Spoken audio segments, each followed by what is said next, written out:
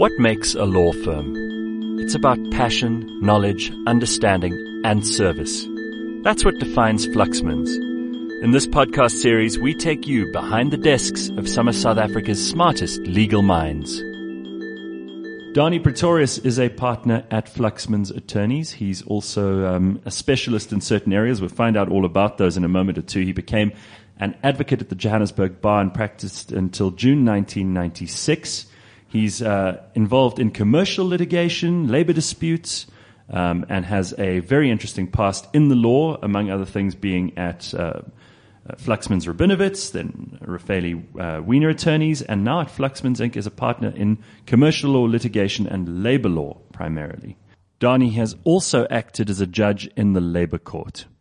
Is that about right, Dani? Did I cover most of the areas? Yes, you have. As things currently stand, I am so overrun in labor law work that I hardly get time for most of the others, but I try and remain in all of them, yes. Well, since you brought up labor law, I mean, this is something in South Africa that is, for some people in business, just a very onerous and complicated and sometimes unnecessary area of huge complication. And hiring people and firing people in South Africa, some would argue, is harder than almost anywhere in the world. But you need to know what you're doing. And for you, being on top of labor law must involve having to be constantly updated with what's going on in terms of statute, in terms of precedents, in terms of individual cases that you are or aren't involved in. I mean, it must require quite a lot of time just to keep up to date. It does, but it also helps to work in a department and have a librarian who can send us everything that is new, so you can easily keep up to date by being fed with stuff that comes your way. It helps a lot. Do you find that labor law is a very stimulating part of what you do? It is, because it is not based in law so much as in equity.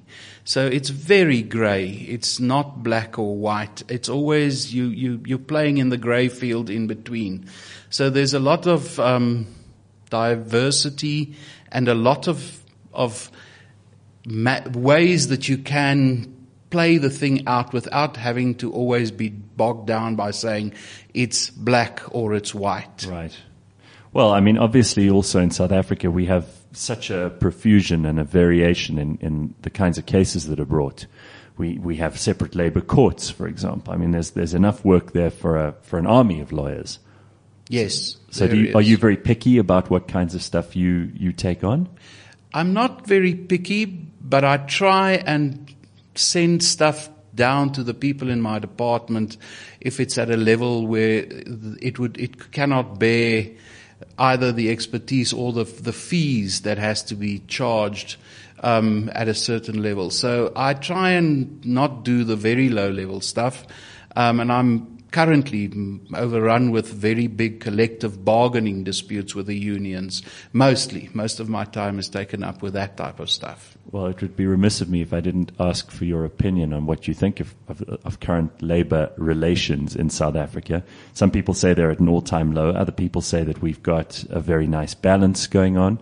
What's your overriding impression of what the situation is like, the landscape is like in labor law? You know, when the 95 Act came about, it was basically drafted with COSATU unions in mind, and it worked quite well for quite some time, whilst the majority of the union movement were all affiliated to COSATU.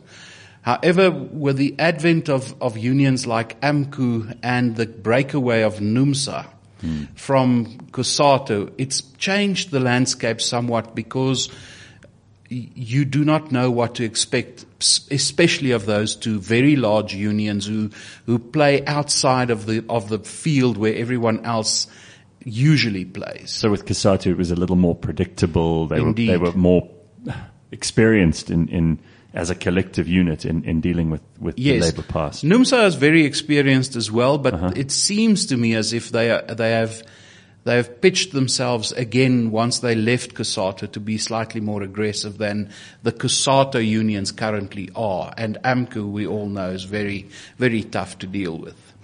Are you of the opinion that a lot of labor relations in South Africa are overcomplicated? Could we simplify things? I mean, I'm asking you to comment here on whether or not you think the legislature could do things to simplify the way we deal with each other in employment and the relations between the employer and employee. It's difficult in the context of South Africa to understand how they could really make it easier in a sense, because it came about through liberation came about through the union movement to a large degree. Mm-hmm. And in that sense, they had to be given some form of payback. And the LRA, in a sense, was that payback. And the protections of workers, I suspect, required a lot. And I think the pendulum has swung a little out of kilter by that. It is very difficult in this country to get rid of people, especially if they have made it past probation. You know, they always say the United States of America is successful as an employer because of 3 words, and that's you're fired. Because if you are able to fire someone, you're able to replace him easily. So it generates a lot of employment capabilities. Well, you at very least have liquidity in the labor market, right? Indeed. And you have opportunities arising Yes. for people rather than just the stagnant, static system that we've got. Yes. So okay. I mean, that's a fair opinion and probably one that not a lot of lawyers will venture openly.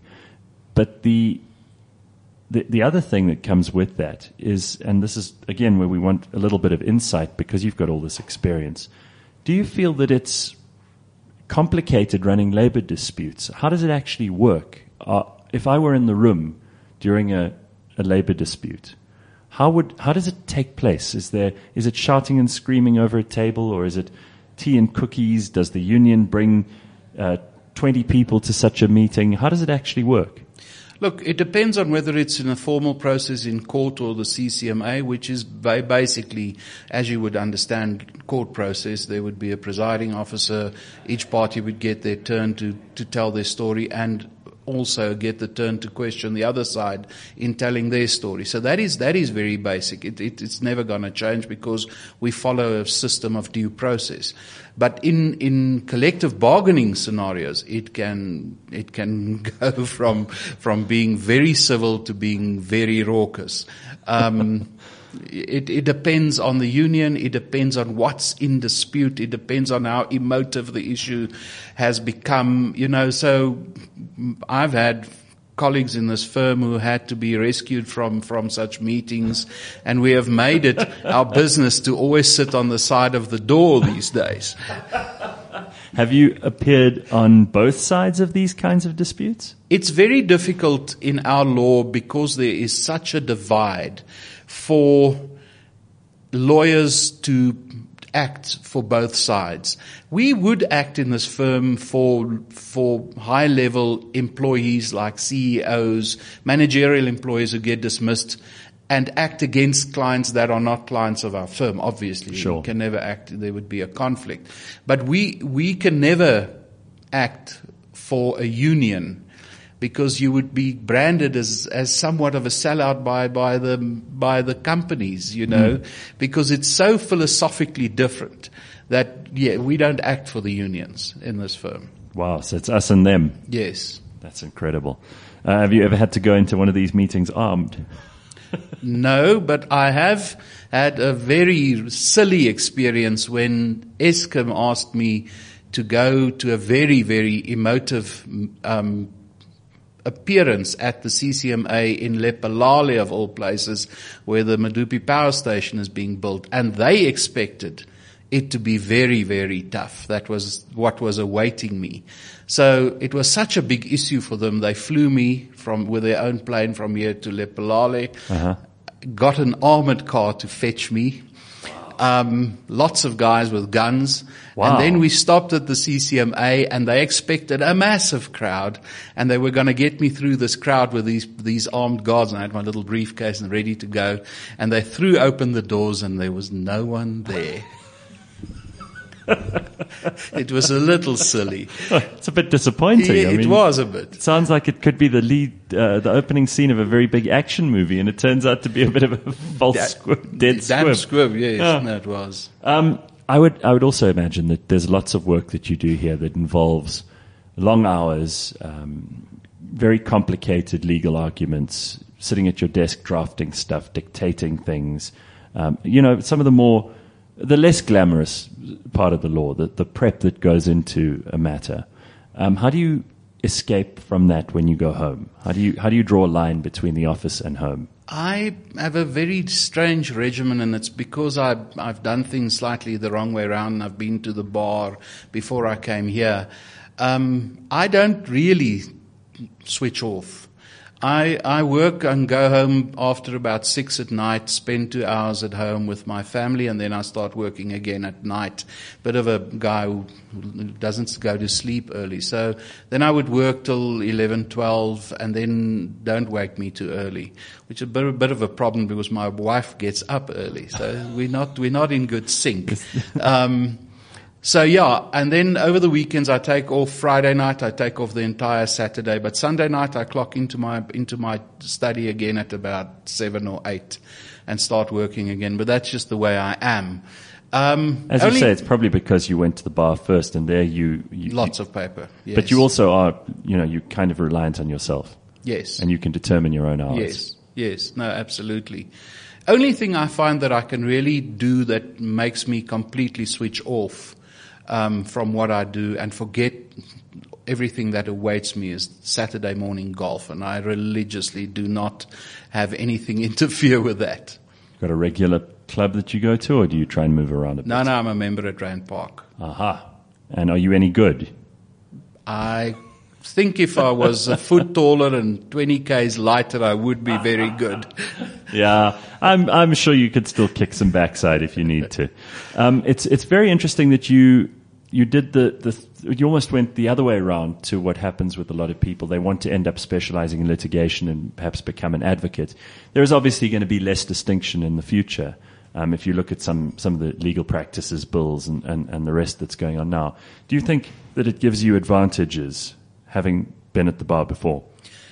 Yeah, I think it gives me an advantage, but it does not give me as much as an advantage as the 8 years I spent as the HR and legal director of a listed company. That gave me Metcash? Yes, that gave me a big advantage because it gave me the impression of what clients expect and what they're after, and that not always it's life or death for them, and their case isn't always the only thing going on in their lives. Whereas from an attorney's perspective, you always think that this is the biggest thing in their lives, and it more often than not is not. So yeah, that I think gave me a massive insight, because I used to brief Fluxmans as so you know what it's like to be the client. Yes, I do.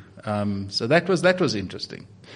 And having been the HR director there, do you have sympathy for HR directors now, especially in the labor matters? I think it's become increasingly difficult because of this more aggravated circumstance in which they operate. Whereas when I was there, it was not as difficult. We had strikes, we had all of these things, but it just didn't seem as complicated to me as it is now. It's become a little more complicated. That was in the early 2000s. Yeah, I think there must be very few things that feel better than to win, though. To have enormous success in a matter where it's kind of 50-50 when you go in, and by the end it's all gone your way. Does that happen often? Look, we try and not go in those where we know we could lose. So we try and... You're allowed to boast here, Donnie. This is where you get to say, yeah, I've got a huge success No, we've rate. had some great successes, especially last year with a massive dispute that we had in Lephalale, where we lost in front of the court of first instance, and it made for very tough times because the exposure was close to R1 billion. And I thought, how could I have possibly given such bad advice? And then on appeal, we won it. So it was quite a relief and very, very nice feeling that I was exonerated and justified in the advice I gave. But yeah, it's nice to win, always. Now we're going to do something which some of the lawyers here are very uncomfortable with. We take a picture of you at your desk, Some of them are very proud of their desk being extremely clean and organized and tidy with only one matter on there at a time. Others have files piled up to the ceiling. What can we expect from your office? Mine is a bit of a mix. Everything that is current and things that I do not want to forget is on my desk or behind me on a credenza. I cannot imagine how it would be to work on files that I can't see, because I'm paranoid. So I would be scared to forget that there is a file that I need to work on. So everything that when you come into my office you'll see is current, and I need to look at them all. Very, very good. One other thing that I think bears mentioning is that there are lots of support staff in a firm like this, and I've spoken to one or two of the other attorneys here about these things, but these people make it possible for you to be the best you can be, and very often they're the quiet voices and the quiet workers behind the scene who make sure that things are ready when a big matter is to be decided. Yes. Look, the secretarial staff is of great assistance, obviously. The IT staff, that keeps the printers running and the computers going is invaluable. And then I think the unsung hero of the firm is our librarian, because we can turn towards her just about on anything, and she produces what we ask for. Now, most of the other firms have a team of librarians. We only have Sue, and she's never disappointed. She sounds amazing. She's very good. I'm glad you gave her credit. Thank you so much, Donnie. We look forward to seeing your desk. Thank you. You've been listening to Fluxman's Attorneys for the Love of Law. For more information, go to fluxmans.com.